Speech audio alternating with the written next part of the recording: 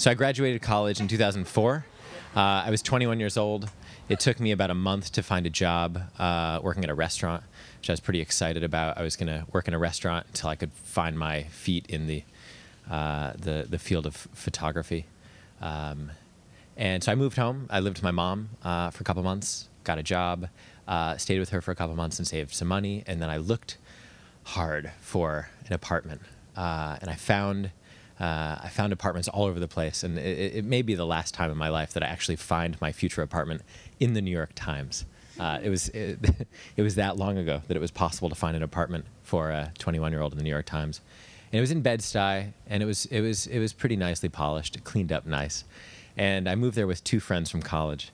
Took a little bit of convincing because it was not the neighborhood of their choice, but we moved in, and I think I moved in actually a day before them because I had my brother's help. My big brother helped me, and it took them a little bit longer to get their shit together.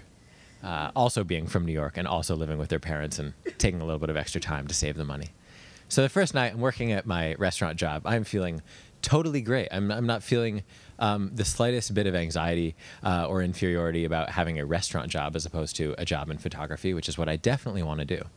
I think it's great that I can do something in the meantime. And I had waited tables for my first summer in college, and I thought, okay, this is going to help me get started. I'm going to have cash immediately. This is like, there's something about this that is so fucking adult. It's like earning cash for every day's work is incredibly satisfying, even if you don't like the people around you, or even if you don't like your boss, or if you feel like you're always trying to, sneak a drink behind the manager's back. And so, first night I move into the apartment, my brother helps me, and it was a work day. And I went into work that night, and I did not have that much stuff, as most of us do not have much stuff right after college.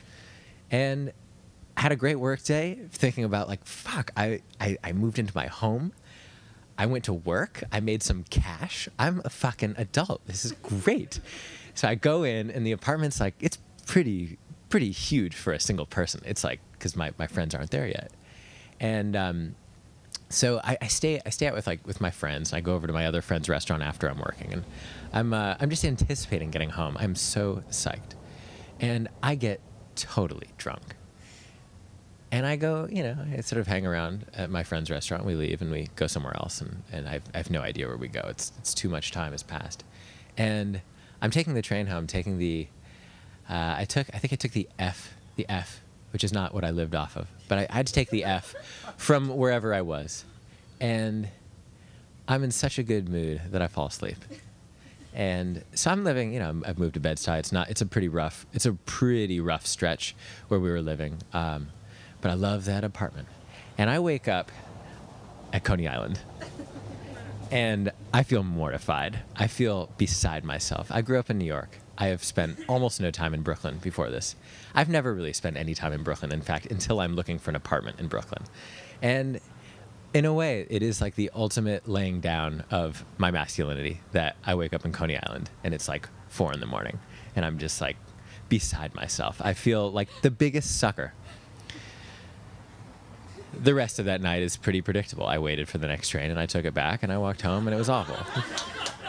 But there's that sense of like, hey, okay, I am an adult. Things in that apartment did not go well. I was there for about 3 months. We had vermin, we had leaks. We had a super who would come in and would need to fix the leaks or fix the vermin, and he would reach immediately for the bottles of booze that, like college kids, we kept on top of our fridge. And we would routinely find him immediately after he had walked in, staggering, clutching an empty bottle of booze that used to be full, and then fall down. At one point, he fell down the stairs, and my bigger roommate sort of kept him from going down all the way.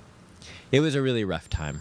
It was the very first year of 311, which made it also an exciting time because I wound up calling 311 right after it started. Great program. I called on a Sunday morning after early October. It was very cold. He wouldn't turn on the heat. Our our kitchen had leaks as it was raining, and rain was just coming in through a hole in the kitchen, and there was no heat. And I called 311 on a Sunday morning, and by Sunday at noon, the city had called him. He called me, and by Sunday around 1 or 2 in the afternoon, he called me and said, what the fuck are you trying to do? You're trying to ruin me? I'm going to ruin you. You're going to see what I'm going to do to you next. You're going to see what the fuck I do to you next. And he hung up on me.